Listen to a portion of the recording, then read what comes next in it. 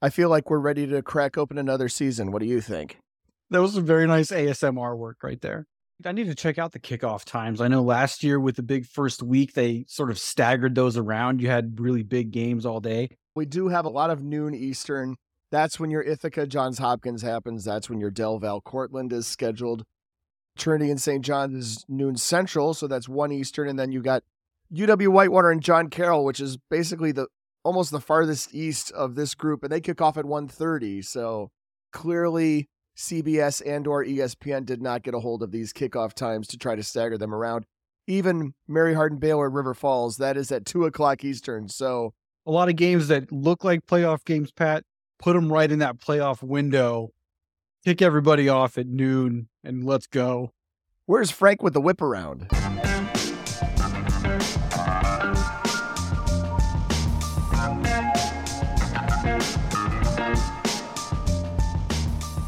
Football fans, it's now time for the D3Football.com Around the Nation podcast. Here are your hosts, Pat Coleman. You have a very forceful handshake, Mr. Coleman. And Greg Thomas. Thank you, Greg. That was interesting, too. There have been 50 seasons of NCAA Division III football. We've covered it for 25 of them. We've had a podcast since 2007. It's the D3Football.com Around the Nation podcast, the only podcast directly from the folks at D3Football.com. We will be here every week, all season, because we live and breathe this stuff. I'm Patrick Coleman, the executive editor of D3Football.com. I'm Greg Thomas. I write Around the Nation at D3Football.com. And Pat, here we are. It's week 1. It's time to talk about games. Indeed, season 17, episode 5. We are going to talk about week 1 games. We're going to get you ready for those kickoffs, which start Thursday night, August 31st, and go all the way through the end of the night on a Saturday, September 2nd. Greg, last year was an amazing season of Division III football. I'm not sure how we're going to top it, but we're going to try starting here in week 1, where we have 5 games that match up teams in our preseason top 25. That's right, Pat. Last year, we received this bounty of great games with top teams struggling to find opponents. They found each other. They played really great games early in this season. UMHB and Whitewater, Trinity and Wheaton. We talked about all of that last year. Maybe not one and done with those kinds of games. We have 5, count them, 5 top 25 matchups coming up here in week 1. Hard to find a week in a season where we get 10 ranked teams playing one another until you get to the postseason. So, week 1, a lot to be excited about here. Yeah, and every single one of these games is a new game this year, right? Trinity and St. John's, this is a new matchup this season. Mary Hardin Baylor at River Falls, that is new. Ithaca at Johns Hopkins, Delaware Valley at Cortland, UW Whitewater at John Carroll. So, you talked about some of those things not being one and done. Like there will still be a Whitewater St. John's game. There will be another Trinity Mary Hardin Baylor game. A lot of the games that were played last year will be played again. And we have all of these other ones to look forward to. I feel like, boy, I sure hope this is true. I feel like teams looked at the way the first few weeks of the season went last year, and the ones who were left out, who didn't have a great non-conference game that they could point to put on their schedule, to circle, to get on the radar of the general Division III fan, the ones that had games to give here in 2023 went out and got them and got good ones. They really did. I think we saw that those difficult games, the high strength of schedule kinds of games that you can get, really earned teams trips into the playoffs that did not win conferences. We saw Bethel played some really strong games last year into the playoffs as a Pool C. Wheaton, also another one of the teams that had a really good non-conference game. They got into the playoffs. Wisconsin Whitewater, they played a great non-conference schedule as well. Despite 2 losses in the regular season, hosted a playoff game. So clearly, last year's committee really rewarded teams that went out and played those games, even if some of those results did not turn into wins. And, we're seeing more teams chase those games, and I think that's good for Division III football. Right. You mentioned, of course, last year's committee is last year's committee. There's never a guarantee that it's going to be the same thing this year, but this year's committee, which is chaired by Matt Moore, he's the head coach at the University of Northwestern in Roseville, Minnesota. Hopefully remembers what this not quite exact same committee, hopefully they remember what they did last year and continue to reward those teams. Because here's the thing, right? And we see this happen a lot, unfortunately, is when the priorities change on the committee, coaches are left scrambling for 2 years to try to change their schedules. This is not, like baseball or basketball where you have some flexibility. You have probably 15 non-conference games in baseball. You have maybe 8 to 10 in basketball, and you have some flexibility over those in any given year. Football is scheduled sometimes years in advance. Mount Union, case in point, playing Defiance last year, playing Defiance this year. Those games were scheduled like 6 years ago. They have to be consistent. We really need them to be consistent. Please, coaches and athletic directors and commissioners on the committee, be consistent is all we ask. I'm going to be at this Trinity St. John's game. Greg, obviously every single one of these is worth keeping a big eye on, and we're going to talk about some of them as we go on through this podcast. What jumps off the page out of these 5 things that already jump off the page? I mean, they all jump off the page. Ithaca at Johns Hopkins, I think this is a really fun game that, this was announced toward the end of the season last year that Ithaca was going to play Johns Hopkins in a non-conference game. We're going to see Johns Hopkins play outside of the league in a way that they haven't traditionally. They've played some decent games in the non-conference. They played Randolph-Macon a few times. Ithaca going down to Baltimore. Ithaca coming off of a really strong season, undefeated regular season, Liberty League champions. This is a big step for them as well to, sort of validate last year's season. We don't often see the Liberty League go super far outside of New York to play games. They don't have to. There's enough teams around that they don't have to, travel too far. So this is a fun game. I think it stylistically should be fun, kind of opposite styles, the way these teams play, particularly on offense. But 2 good teams, well-coached teams. I think that's going to be a really good game. And that's a game, Pat, that's going to have a lot to do with maybe how things work out in Region 2. One of these teams is going to, have a really nice win in case they don't win a conference. Really nice Pool C kind of pelt to have here. The loser, maybe you can still win your conference and get into the tournament. These teams live in regions where they might run into each other in the tournament and could be a home field advantage situation. For the Liberty League, they spent so many years playing basically all of their games against the Empire 8. Now the Empire 8 has a scheduling agreement with the Landmark Conference, so there is definitely some opening for games for Liberty League teams. And, frankly, of course, the Centennial, as we talked about previously, used to have just 1 non-conference game, and now they have 4. A lot bigger schedule to fill.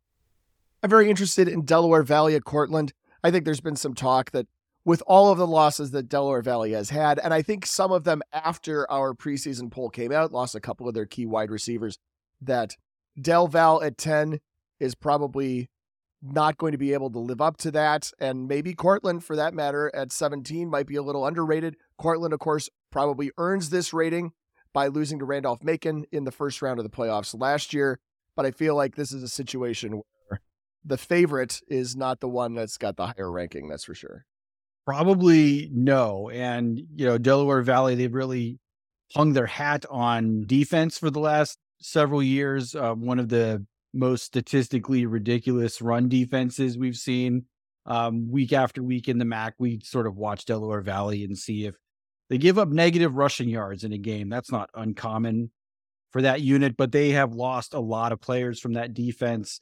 Nobile brothers have moved on. They've been mainstays there at Delaware Valley for a long time. And this is a big test for them. Cortland has been a very strong offensive team over the last couple of years as they've been playoff participants. Going to Cortland here for Delaware Valley, really big challenge for them. And probably the home team are favored here, even though Delaware Valley has the higher ranking. Mary Hardin-Baylor goes to UW River Falls.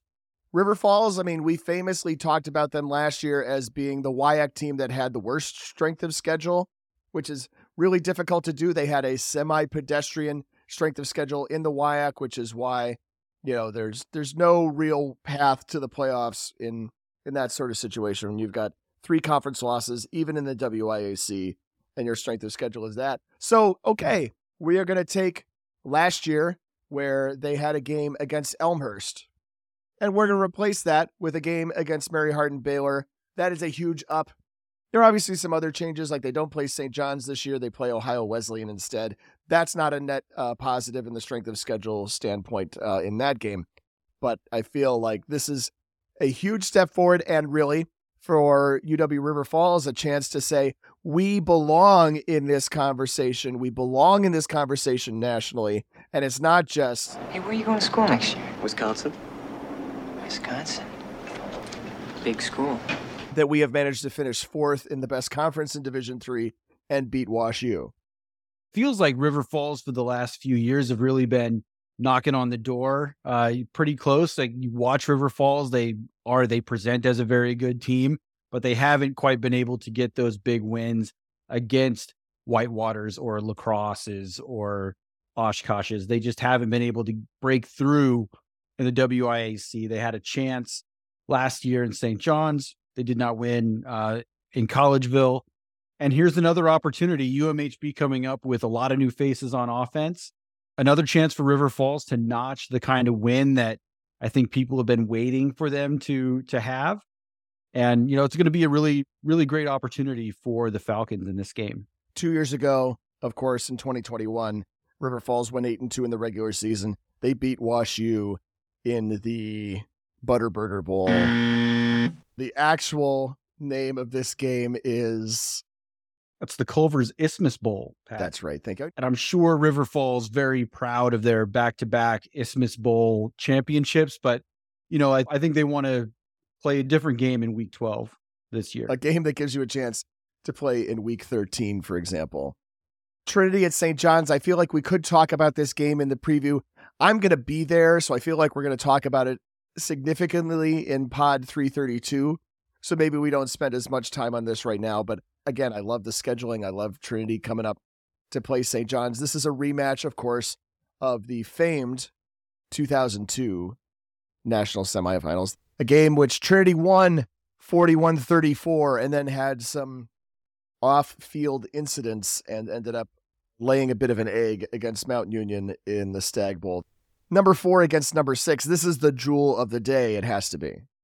Yeah, absolutely. You've got 4 versus 6 in Collegeville, one of the, you know, iconic places to play a game in Division III. You know, it's going to be a huge crowd. You know, they're going to be ready to go. Johnny's fans, you know, first game of the year, they've had all summer to get ready for this one. A lot of the Johnny's fans will remember that game from 2002. They'll bring that with them. That is going to be probably the marquee game of the day, with probably the best crowd we're going to get in the division on Saturday. And Pat, I mean, you're no stranger to games in Collegeville, but I mean, this one feels a little bit different, doesn't it? I think it does. I hope that the St. John's fans understand this, right? Like, for a St. John's student or a St. John's casual fan, I feel like you understand Whitewater, you understand River Falls. If Mary Hardin Baylor were coming to your place, you would understand that, right? There's been a recent playoff game there to really solidify that.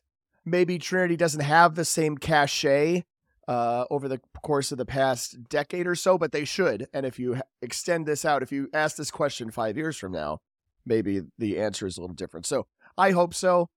It is, of course, Labor Day weekend, but students are on campus. It should be a big crowd. It should be nearly impossible to park. And those are the things that make a great St. John's home game. I'd be disappointed if it were less than like 11,500 fans, basically. And then wrapping up our look at these games involving top 25 teams, we have this little sleeper of a game featuring UW Whitewater, ranked number 11, at number 19, John Carroll. A OAC team going out and scheduling a WIAC opponent. 2 of the top teams in each of those leagues squaring off, and new head coaches at both, which makes for fun storylines. Alumni head coaches at both of those places.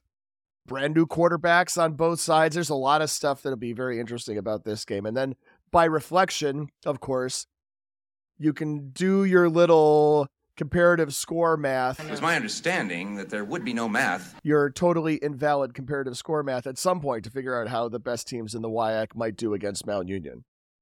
while we're on the theme of playoff rematches, of course, John Carroll went to Perkins Stadium and won on their way to the semifinals. On the way to the semifinals at UW Oshkosh, if I remember correctly.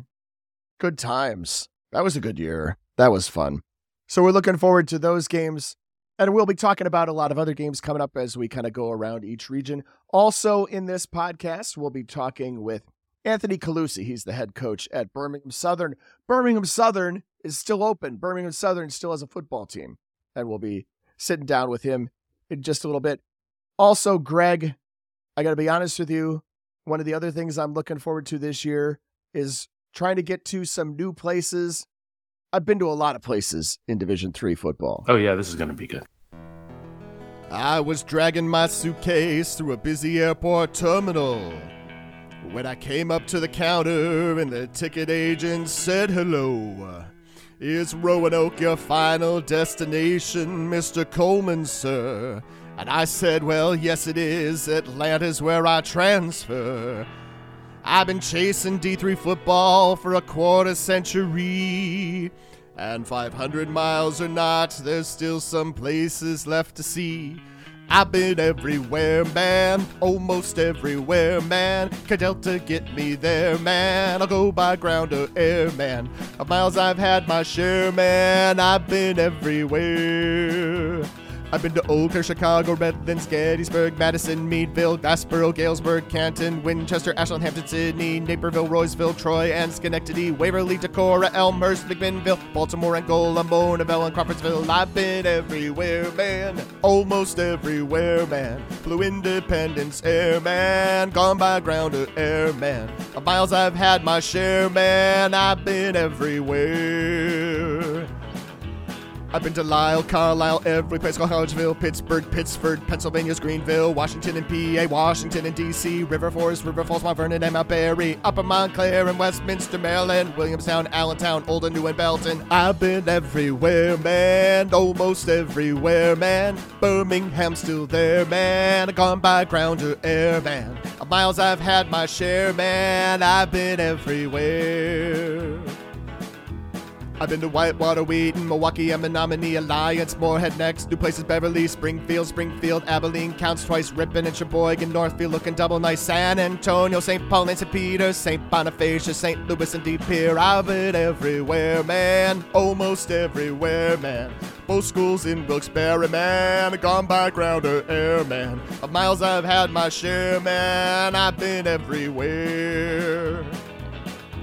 I've been to Salem, Shenandoah, Canton, and Annapolis, Oshkosh, Williamsport, Kenosha, and Columbus, New London, New Ulm, Claremont, 6th Street, Kings Point, Lancaster, Stevenson, and Salisbury, Chester, Conway, Cortland, Holland, Worcester, almost over. Say goodbye to Hancock, Frostburg, Eagle Rock, and Dover. I've been everywhere, man, almost everywhere, man. 20 more places that you couldn't fit in there, man. Gone by ground or air, man. Of miles I've had my share, man. I've been everywhere.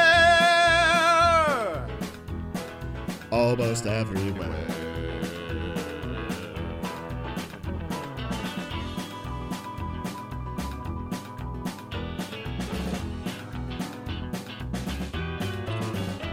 You know I'm going to be almost everywhere.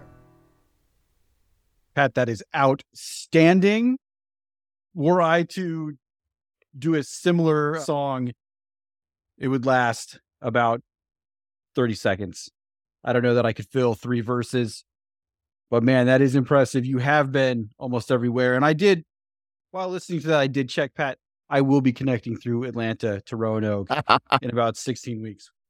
Keith and I kept this spreadsheet of all the places that we've been, right? And for me, I've seen about 160 of the current 240 some Division III football programs play at some point or another. I've been to 102 home sites, those 80 whatever that you heard in the song, and another 20 that I couldn't fit in there. So my apologies to the folks at Kane and so many other places that didn't quite fit into the song. In there also, I revealed that I'll be going to Beverly. Who can tell us what Division III school is in Beverly? That is going to be Endicott.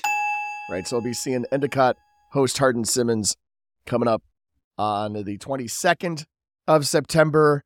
And I'll be knocking off, I think, a couple of other new sites on that trip as well. I'll be at Tufts on that Saturday night.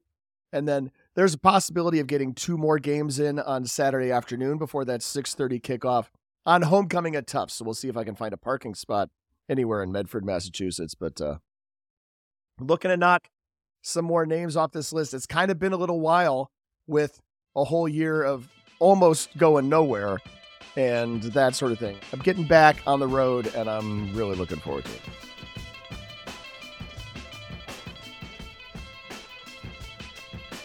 Now with the D3Football.com Around the Nation podcast, we're joined by Anthony Calusi, the head coach at Birmingham Southern. First year as head coach, but having been at BSC for a while. Coach, first off, thanks for taking the time to join us today. Appreciate it. Yeah, thanks for having me. I love what you guys do, and we've been very thankful and grateful that you guys have showcased our program over the last couple of years, and we appreciate the love and attention. Well, I think we're just happy that there is a Birmingham Southern College and a Birmingham Southern football program this year. What was it like for you guys as coaches, as people employed by the institution, and then all of the student athletes to kind of go through all of that waiting period this spring before kind of finally getting the go-ahead that, yes, this was going to happen this fall? Yeah, sure. I honestly think the hardest piece was how long it took, how long it dragged out. Most of us entered it with unwavering faith that the situation was going to get resolved. There wasn't a whole lot of worry, in the negative. Okay. It was just a matter of, postponements and waiting for the process to play out. That ended up being the hardest piece of it. And of course, Coach White left. John Lewis, of course, All-American running back, left. Of course, he got a roster spot at a higher level school, so hard to turn down. That kind of thing. Were there other people who, kind of made the decision to, play it safe, try to go somewhere else?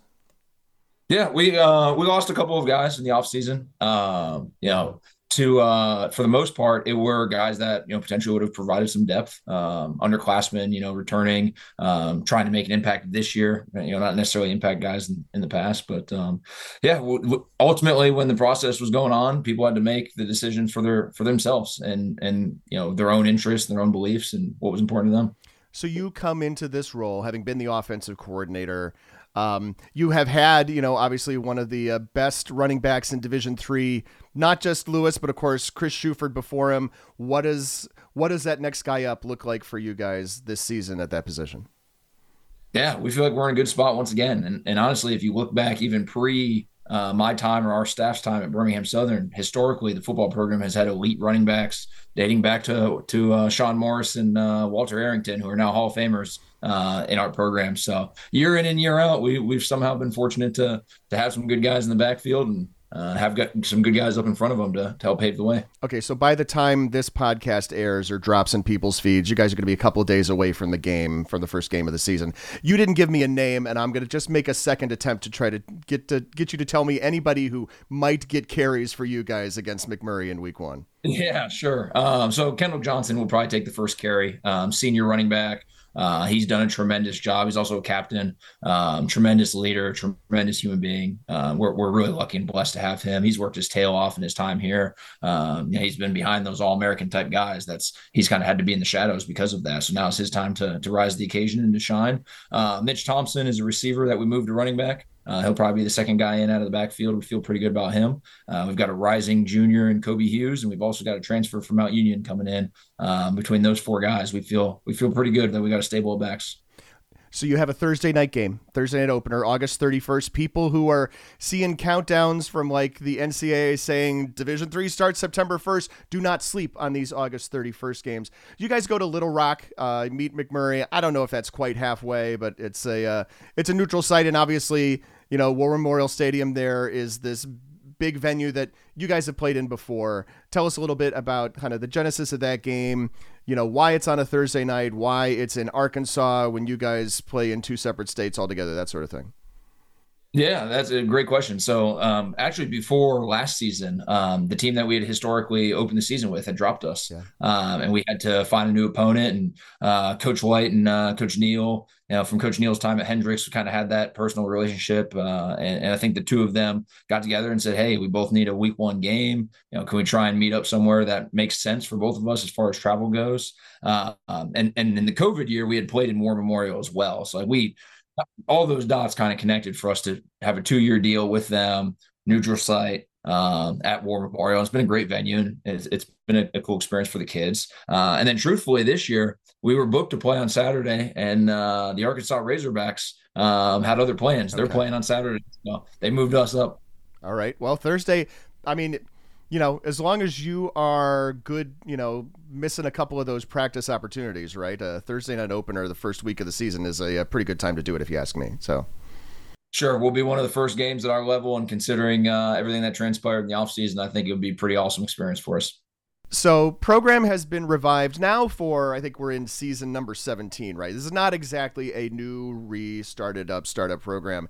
But one of the things I'm curious about, about programs in general, is like, who do you guys consider to be your biggest rival? And I look around the map, it's like, okay, so in the state of Alabama, it's just you and Huntington. You guys do play Huntington. I got to think about, I think about Barry, because Barry has been big dog in the conference at times. You guys have been big dog in the conference, so I think that must lend itself pretty naturally as well. You talked about LaGrange dropping you guys, so I just assume maybe there's some unresolved feelings there at some point. But who does Birmingham Southern see as the big rival right now? Yeah, so that's a trap question, and I opened my very first team meeting this fall discussing that the next most important thing. Right. We always have to focus on doing the next right thing. So for us, it's about ourselves, and it's one day at a time. Because just like you had hinted at some of the opponents there, as soon as our schedule came out this year, everybody's looking past the first game and they're looking on to week 2, week 3. Sure. We knew that would be a battle for us, and we kind of set the tone in the very first team meeting that, hey, the most important thing is right now, and it's this meeting. And the next most important thing will be tomorrow and the next day. And the first most important opponent will be week 1. And is that, I mean, I know obviously that's a thing that coaches say a lot. So I'm going to assume that that's not necessarily a change in philosophy from the past.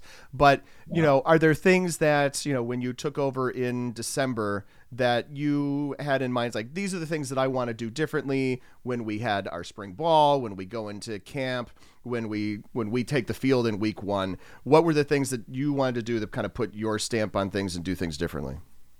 Yeah, it was really honestly my hope just to kind of enhance and continue to grow and evolve the foundation that's already been laid. I've been a part of that culture and that foundation that's been built here over the last 6 years. I didn't have any intent of coming in and destroying it or changing it too much. I think it's just now coming from a different voice, a different background, maybe a little bit of a different personality. I think our players would be able to answer that question better than me. Well, maybe we'll catch up with them at some point and try to pin them down on that. Okay, so you mentioned week 1, week 2, week 3. We did not mean to overlook Trinity, and of course, Trinity has a couple of crazy games on their schedule between then and now as well. And I know the conference coaches poll just came out at the time we're recording this. You guys are as solidly in the middle of the pack, I suppose, in that preseason poll as possible. But what do you think? What do you think your chances look like, or what do you think the SAA does it shake out the way that, in your mind, that it did in the preseason poll? Yeah, so our culture at this point, our expectation is to win. I mean, every single year. Mm-hmm. That's a good spot to be in. That's where we want to be. We've had a chance to contend for the conference title for 3 consecutive years, and we've got no plans on stepping away from that this coming year. And of course, it's not all that far removed from going to the second round of the playoffs a couple of years ago. What are the things that you guys need to do better based on last year, dropping a couple conference games, dropping an out of conference game, to get back to that level where you can compete and maybe win a first round game depending on how it's matched up? Yeah, and ironically, I think one of the issues that a lot of our guys returning talked about from last year's team is that we did look ahead. And when we looked ahead is usually when we stumbled. And that ultimately hurt us. And We lost 2 games last year in the final minute of the game, and you go back and you win those 2 games, and you're back in the playoffs right where you left off. So we were that close, and it was frustrating to end the year the way we did, and we kind of do our best to use that, kind of negative experience as internal motivation going into this year. Right, because I don't think we would have expected losing to Rhodes at the end of the season. And, I'm only looking at the box score right now, right? Not having watched a snap of that game. But, on paper, you guys not really competitive, at least offensively. Sure. Yeah, that was an extremely frustrating game for the offensive side of the ball. And then when you get back on Monday and you turn the film on with the guys, it's even more frustrating to see those mistakes. All right, we've talked about a couple of guys who are, looking to get carries on offense. Who are some of the standout guys on defense that people need to keep their eyes on this season? Yeah, I think everyone up front, our D-line is pretty deep and pretty dangerous. It'd be a matter of keeping those guys healthy, but they are experienced veteran players. Defense is going to be led by senior captain inside linebacker Ty Armstrong and captain corner Connor Thornburg. Connor Thornburg was second team All-Region last year, had a tremendous year for us as a junior. We feel like we're in a pretty good spot on the defensive side, and we've got some good depth. And I just want to echo what you said at the top of the interview, Pat, that we are thankful that we have the opportunity to talk to Coach Calusi about Birmingham Southern football, because quite frankly, the immediate future of the institution was kind of touch and go this past spring and summer. The Panthers weathered the financial storm here in the short term, but not without some damage. As Coach Calusi mentioned, they did lose some players and some depth. The student athletes sought out other opportunities at other levels of football or sought stability, neither of which you can really hold against those players who moved on from Birmingham Southern. But despite that, it's fair to expect the Panthers to be right in the mix in the SAA again. This is a program whose baseline, I think, has been fortified to the point where they're not ever going to fall far from the top of that conference. Trinity is a team that performed very well last year, and a team that our preseason polling expects to be among the best in the division this year. Let's remember that Birmingham Southern was about 13 seconds and Carter Self's fingertips away from being SAA champions last year. That's a really good point. They did finish 7-3 overall. They stumbled at the end against Rhodes, but they had their destiny in their control, and they went to Trinity, and they were not only competitive, they were right there at the end. So we'll see. Obviously, they were tied for 4th in the SAA. I'd be surprised if they finish there. And obviously, losing John Lewis to University of Indianapolis is a big blow, but we'll see how this progresses, and we'll see starting Thursday night against McMurray in Little Rock, Arkansas.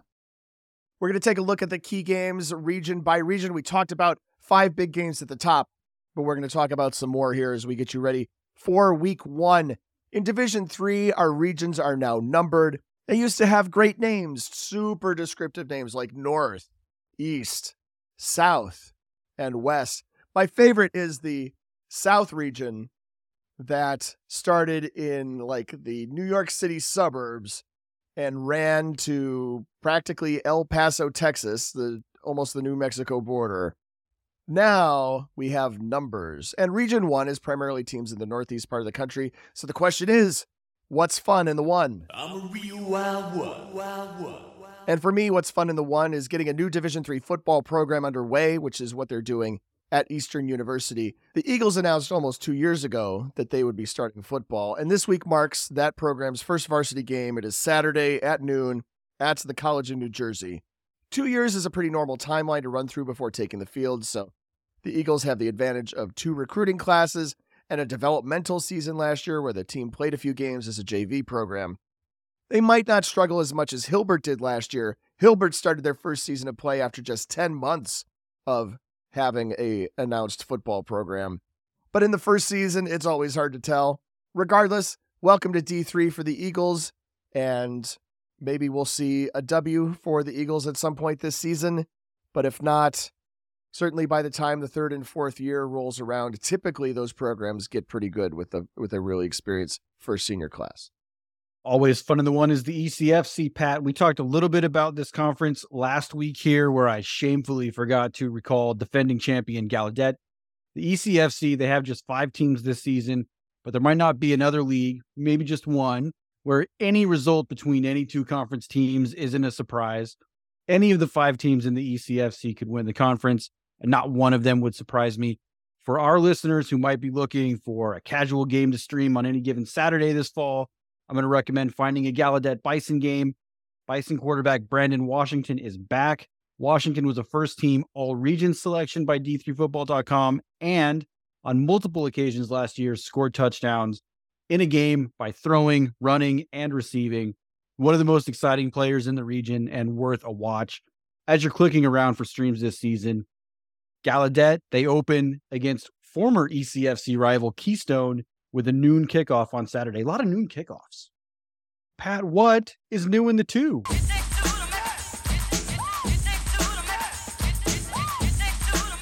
What's new in the two? How about the President's Athletic Conference playing some of its conference games in week 1?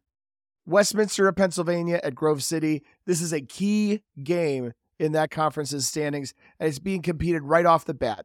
And why are there conference games in week 1? Well, again, there are conference games in week 1 because there are 11 teams now playing football in the pack, and they are playing a full round robin. So full round robin, do the math, 11 minus 1. 11 minus 1 is 10. That means you have no non-conference games. You are playing nothing but conference games the entire season. So when someone on Twitter says, Carnegie Mellon is going to be a beast this year, I am going to say, how do we know? All we're going to know is their results against the rest of the conference. We have no non-conference games to speak of. That is new this year. It's in place next year. It is apparently already off the books for 2025. It is so popular that they already know that they're not doing it 2 years from now, but they are doing it this year. And that, for me, is what's new in the two. Keep an eye on that Westminster Grove City game because that's a key game. Also new in the two, Pat, is the Landmark Conference. When NCAA Division III membership changed the minimum number of teams required for a conference to be eligible for an automatic bid, the Landmark Conference took about 51 seconds to announce that they were going to sponsor football. 6 Landmark Conference schools, Catholic, Juniata, Lycoming, Moravian, Susquehanna, and Wilkes, they're all coming home, while the conference also welcomes Keystone as an affiliate member for football.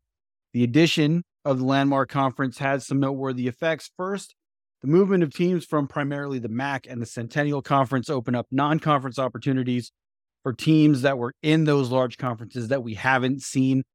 We mentioned Johns Hopkins and Delaware Valley non-conference opportunities last week. One such non-conference opportunity that we will see this week is Landmark favorite Susquehanna traveling to Bridgewater. Susquehanna, they have traditionally opened their season with a rivalry game against Lycoming. This year, Susquehanna will defend the Stag Hat a little bit later in the year and instead open up with kind of a sneaky tough game against the Bridgewater team from the ODAC that won 9 games last year. The creation of the Landmark Conference also increases the number of automatic bids to the postseason from 27 to 28, which then reduces the number of at-large bids from 5 to 4, which is a very significant development and something that we are going to keep talking about as the season goes on.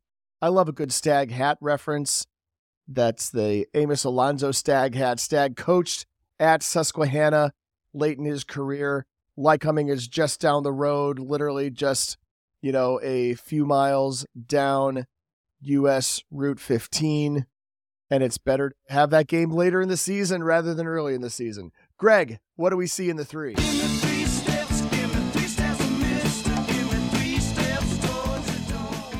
Region 3 is where we find our teams in conferences located primarily in the South and Texas. The density of schools in this region is significantly less than what we've looked at in regions 1 and 2.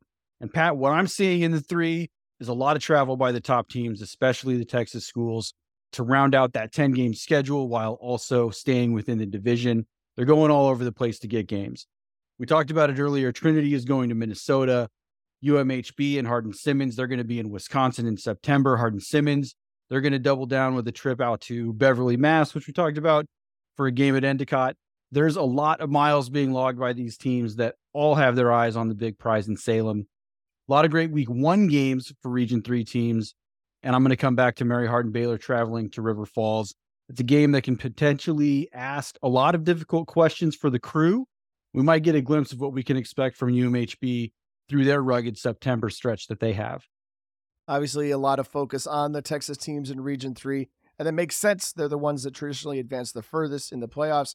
And don't get me wrong, I'm seeing Trinity play each of the first 2 weeks, but I'm also looking at the rest of the SAA, including the USA South and that includes a couple of crossover games here in week 1 between the two conferences as Barry hosts Huntington and Belhaven hosts Millsaps. Now, we're not likely to learn a whole lot from Belhaven and Millsaps.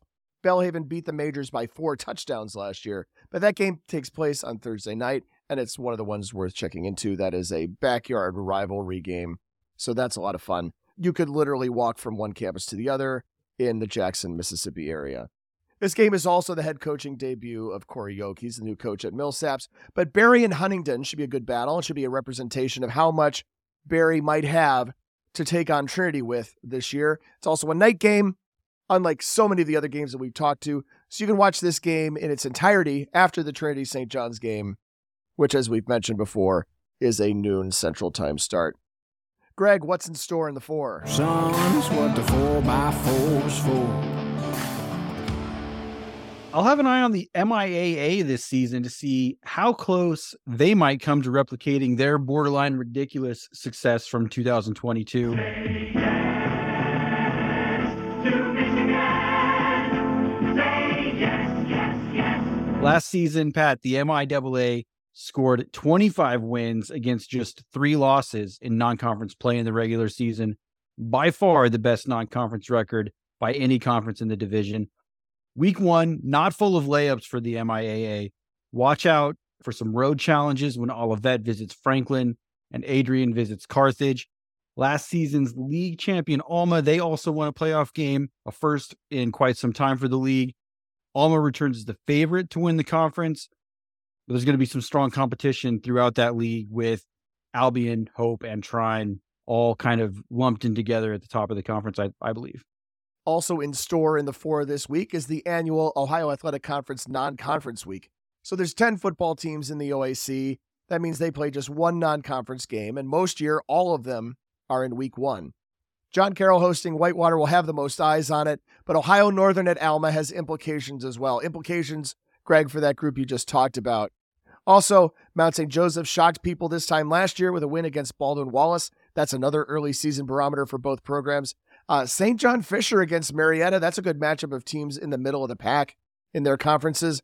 And there are a number of other mismatches that shouldn't be talked about, one of which should never have been scheduled. Mambo number 5. Who's looking alive in the 5?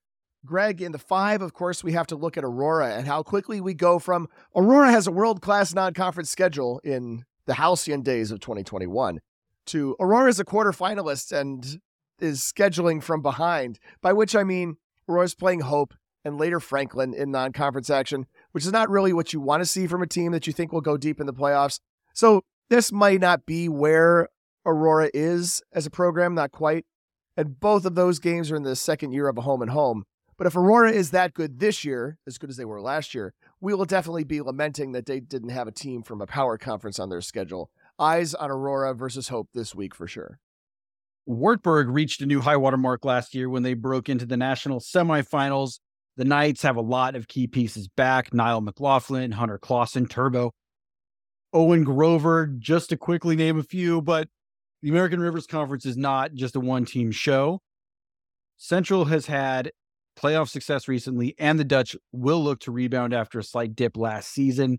Cohen, Dubuque are also teams that are regularly in contention at the top of the conference. The ARC kind of gets lost sometimes in the noise just being around and in the same area as conferences like the MIAC and the WIAC and the CCIW.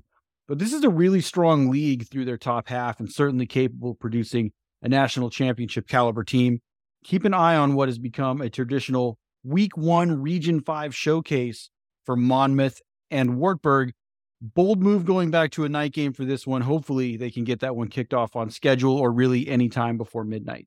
It's a bold strategy, Cotton. Let's see if it pays off for them. I feel, Greg, like we need to have a supercut of Turbo references from last year's national semifinal game on ESPN, where it seemed like the broadcasters knew one thing about Wartburg, and that was Hunter Clausen's nickname. No other MC could rock like that. Turbo Clausen from the 10-yard line. This is Hunter Clausen. Turbo showing you why he's got that nickname on the first carry of the day. Turbo doesn't need much space to get moving now, does he? No, he really doesn't. Pressure coming, and that throw is caught by Turbo Clausen. Turbo crossing the formation. Wartburg came out very run-heavy, trying to get Turbo going. This time they fake Turbo, hit a little play action to the tight end drag. Clausen showing you his toughness. He's nicknamed Turbo, as we've been telling you. He's nicknamed Turbo, as we've been telling you. He's nicknamed Turbo, as we've been telling you. And you can understand why. There he is, Hunter Clausen. Turbo is what they call him because, he plays at that high-octane level. I mean, because that's the way he plays. The motor, that's the way he plays. The motor, that's the way he plays. The motor is just otherworldly. I can only imagine the emotions of Tyler Clausen right now, being able to watch Turbo play for the first time and celebrate that first touchdown. Beautiful job by Moore playing off that block and being able to go and bring down Turbo. Hunter Clausen, first down, the Knights of Wartburg. Gotta love it. Turbo collision with number 17, Mason McMillan. Turbo, as we've told you. Just because of the way he plays. Just because of the way he plays. Man, Turbo is a tough runner because he ran through Duke Hill, broke that tackle, but he had Vale and McMillan. He's nicknamed Turbo, as we've been telling you. He's nicknamed Turbo, as we've been telling you. He's nicknamed Turbo, as we've been telling you. And you can understand why. Clausen went up and literally pulled the football out of the hands of Mount Union safety Jesse Vale. This is an incredible individual effort by Turbo. Michael, they tried to get Turbo, Hunter Clausen, on a wheel route up the sideline. They have Turbo, Hunter Clausen back there. You want to make them drive the field, and giving Turbo the football in open field and open space probably isn't the ideal way to do it. Wait, somebody else had that info? I thought that was exclusive. Who's in the mix in the 6? 6 feet, 6 feet, 6 feet, 6 feet. Region 6, Pat, is where we find our more westerly conferences in the division.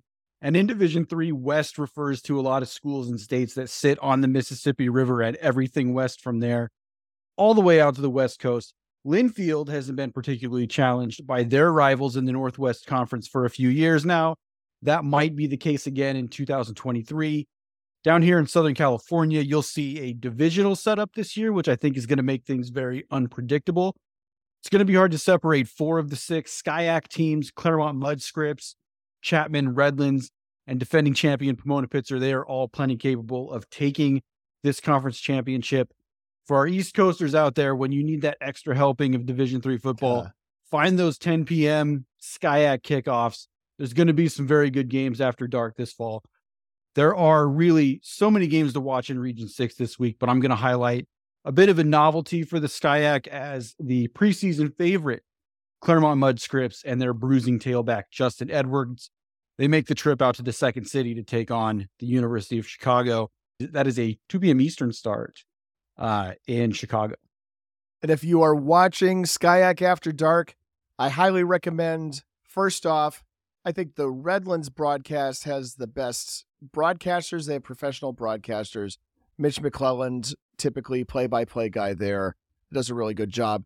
The Chapman broadcast has maybe the best production values, really good student-run video operation out of Chapman.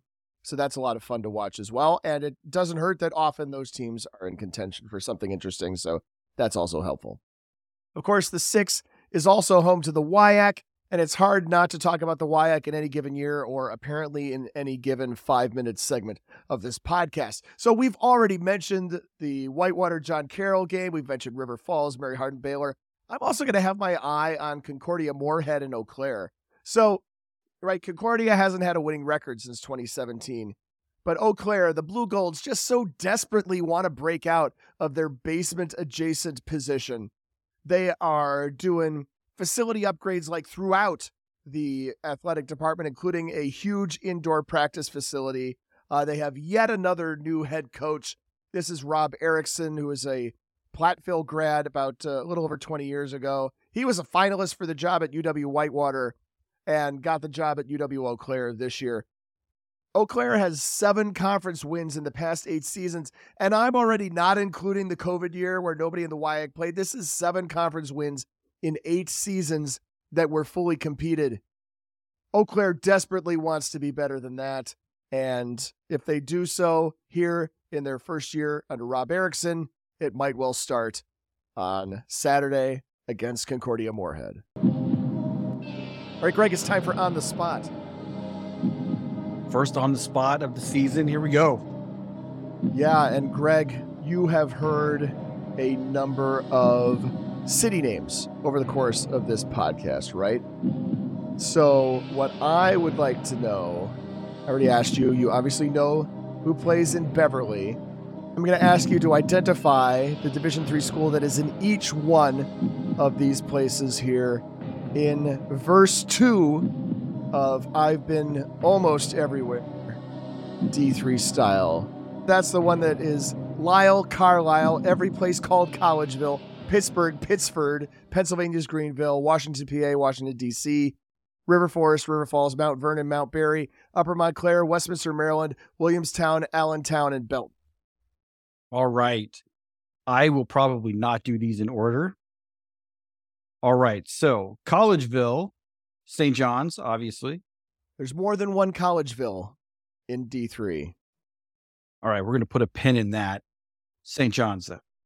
Pittsburgh is Carnegie Mellon. I went to Carnegie Mellon in 1993. Rich Lackner, head coach. Washington and PA is Washington and Jefferson. Been there more than once, including a playoff game in, I believe, 2004. Washington, D.C., you're going to get a 2 for here, Pat. That's Catholic University and Gallaudet. Yep, multiple times at both places. I am going to be way worse at this than I thought. River Falls, obviously River Falls. Upper Montclair, right out Montclair State.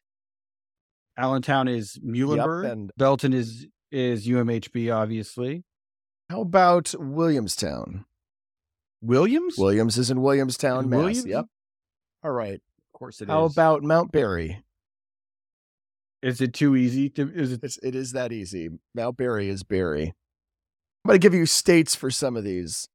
Lisle, we go back to the top of this verse. Lisle is in Illinois. And Lisle is on that stretch of the interstate out west of town that also includes easy access to North Central and Aurora. Is it Benedictine? That's Benedictine. You're right. Carlisle. Carlisle's in Pennsylvania. Carlisle is south of Harrisburg. Team plays in the Centennial. Dickinson. It's Dickinson.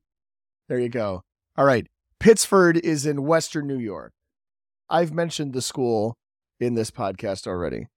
They still have the same head coach as when I was there in 1994. They are St. John Fisher. Pennsylvania's Greenville. I had to be specific because I've not been to Greenville, Illinois, where Greenville College plays.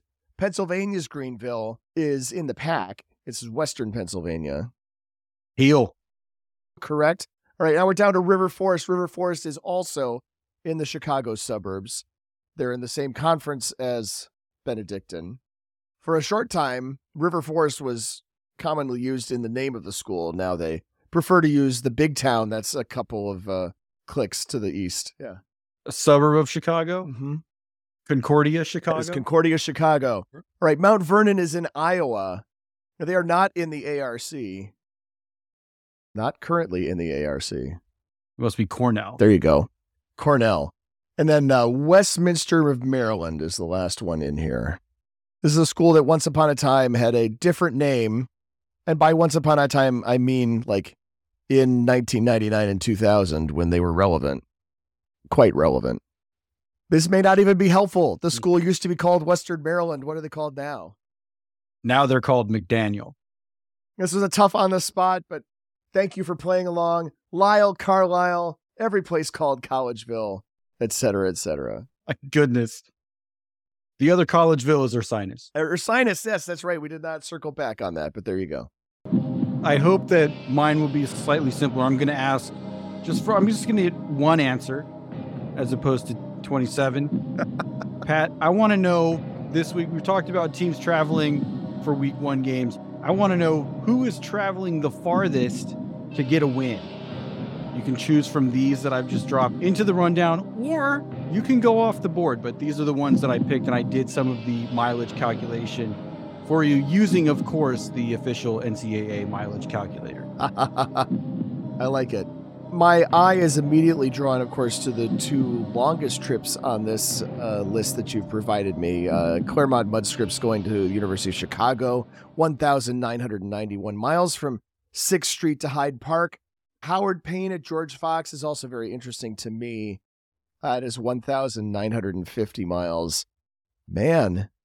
But I really want to get the W here. So I'm going to go a little deeper into your list, and it's going to result in a shorter trip.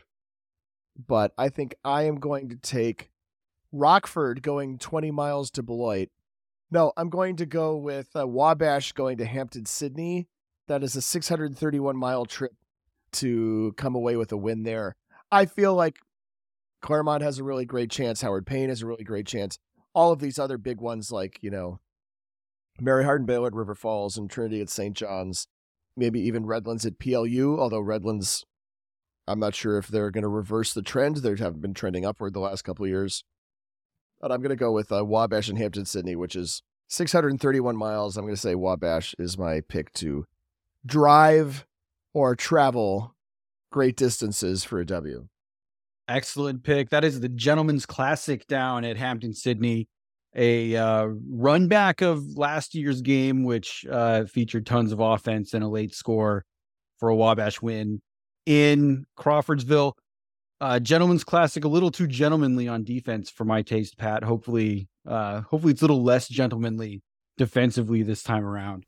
Wabash, 663 yards of total offense in that game. Hampton-Sydney, 493. And, of course, Marty Favret, longtime friend of the pod, announced that this will be his last year as the head coach at Hampton-Sydney. He's the winningest head football coach in Hampton-Sydney football history. Your categories have become tiresome. You've got mail. Tiresome. Twitter, X, whatever you want to call it. We pull this question from Antion Cuff at CuffyCakes08 asking, what's the over-under on game time for Salisbury at WNL, the over-under on rushing yards? Well, thanks for taking away my second choice for On the Spot.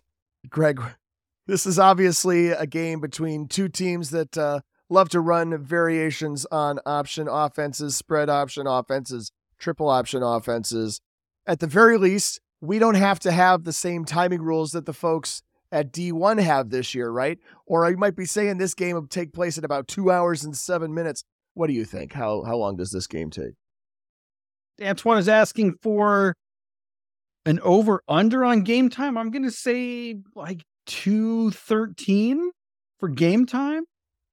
Oh, damn. We had some of those games like a few years ago. We had some different timing rules, right? And some Springfield games were literally like 2 hours and 15 minutes. If you were to put me on the spot, I would go over 2 hours and 13 minutes just because it seems like that's practically impossible. I might say 2 hours and 25 or something like that. But it's going to go quickly. You can tune into that game and still have plenty of time to watch everything else that kicks off at 1 Eastern. Total rush yards in that one, Pat, probably you're going to have 600 or 700 yards of rushing offense in that one. Ball's not going to be in the air much in this game. Yeah, I would say if I were to put my over-under, probably at about 6:05 or something like that. Thanks for the question. No matter what the short messaging service is called, we'll put out the call on there as long as you are still following and using it, and you can send us those questions for this podcast. I think we're ready. We're ready for kickoff. Let's go. Thursday night games. Hey, if you didn't see our 20 questions, that is our stack of predictions for this season. If you open up 20 questions and you only see 5 questions, you should click the next button and get the rest of the questions. Like, we could put all 20 questions on the same page and like crash everything, but instead we've kind of separated them out into 4 or 5 pages. You gotta keep them separated. Put them in a little bit more of a bite size. you should go out and see that. You should also come to d3football.com and see the list of conference preseason predictions. These are the preseason predictions by the coaches in each conference. They really go out on a limb in picking the defending champ each and every single time that they can do so. But you might learn some things by clicking on those links and going out to see what the conference preview says. Also, keep an eye out for quick hits that will come out on Thursday. That is our predictions about week 1 specifically, and then every week thereafter, our crew will give you predictions about game of the week, possible upsets, etc., etc. You can see that on d3football.com. And then on game day, we just have, all of those games. And we are still looking for broadcast links for a bunch of schools, folks. If you get your broadcast links onto your website, even if they are the pay-per-view links that we all hate, you can find the links to those on our scoreboard page on game day. And I hope you do so. And this was Around the Nation podcast number 331, released on August 30th of 2023. Thanks for listening, and keep an eye out for all that coverage that we just described. Even if you can't afford to support us financially, you can help us out by telling a friend, tell a classmate, tell someone at the tailgate, tell a fellow alum about this show. Put it in the parents group on Facebook. We know all you schools. There are parents groups on Facebook, parents of blah football team. I'm in a couple of them. Talk about the podcast. Feel free to do so. You can also rate and review us in the various places where people rate and review podcasts. You can reach us to talk more about Division III football on Twitter using the D3FB hashtag. I'm at D3Football. Greg is at Wally Wabash. We have a message board devoted to Division III sports, did you know? You can join the conversation by registering to post at d3boards.com. Also, you can follow d3football.com on Facebook. And I don't know, maybe on Threads. And soon we will definitely have a Discord for people, because we know a forum, it's so 1998. But we love our forum. And we love, reaching people who don't use forums as well. Executive producer of the D3Football.com Around the Nation podcast is Patrick Coleman. Production assistance provided by Dave McHugh. Our theme music is Power 2 by DJ Mentos. We use more of his tracks, and you can find them at djmentos.com, as well as on Spotify. Thank you to Anthony Calusi for joining us here on our first regular season podcast of the 2023 season. Thanks to Keith McMillan. He was the OG host, the originator of Around the Nation on D3Football.com. Thanks to Greg Thomas, our Around the Nation columnist and our podcast co-host. Thanks, Greg. Thank you, Pat. Looking at these Thursday night games, Pat, anything jump out at you for Thursday night?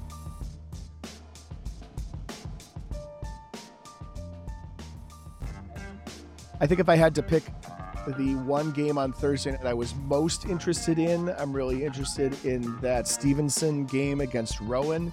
I feel like, Stevenson is a team that's going to be in contention in the MAC, and Rowan had a little bit of a resurgence last year, right? They finished 7-3. They were 4-2 in the conference, so they lost to CNU. They lost to Salisbury. If they continue their upward trend, I could see Stevenson and Rowan being a nice game on that Thursday night that you could watch. That's also one that's going to have a pretty good broadcast crew and pretty good broadcast. Rockford and Beloit are like a stone's throw from each other across the Illinois-Wisconsin border. Cool little local rivalry. I don't know how good that game is right now, because Beloit's really been driving the struggle bus over the course of the past 15 years. We're talking about 9 games scheduled for the 31st, so there are definitely some options there. Definitely looking at that Platteville-Lakeland game. You got a chance to see Platteville defensive end Justin Blazek in that one. One of the very best defensive players in Division III. So, chance to see him go to work in week 1. But Stevenson Rowan, that's probably the Thursday night highlight. So then the next night, you got your September 1st, you got your Friday night games. There are 8 possibilities there. I would be watching F&M against Lebanon Valley. That is a really good local rivalry between those two programs as well.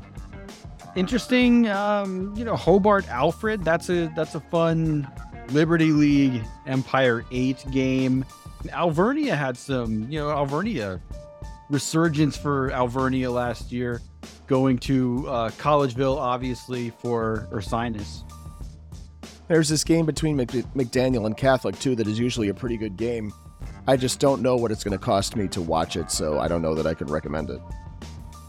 Got to get your landmark action on the road this year in September. On the road, non-conference games, if you want to watch Landmark Conference for free. All I got to say is, man, those broadcasts better be super amazing, top-notch productions for whatever it is we are going to be asked to pay to watch them. And that's my alma mater, man. Because I'm not going to be watching Catholic games in like any sport. Oh, that's right. It's a whole sports thing. By the time you get to this, maybe you should just take this out.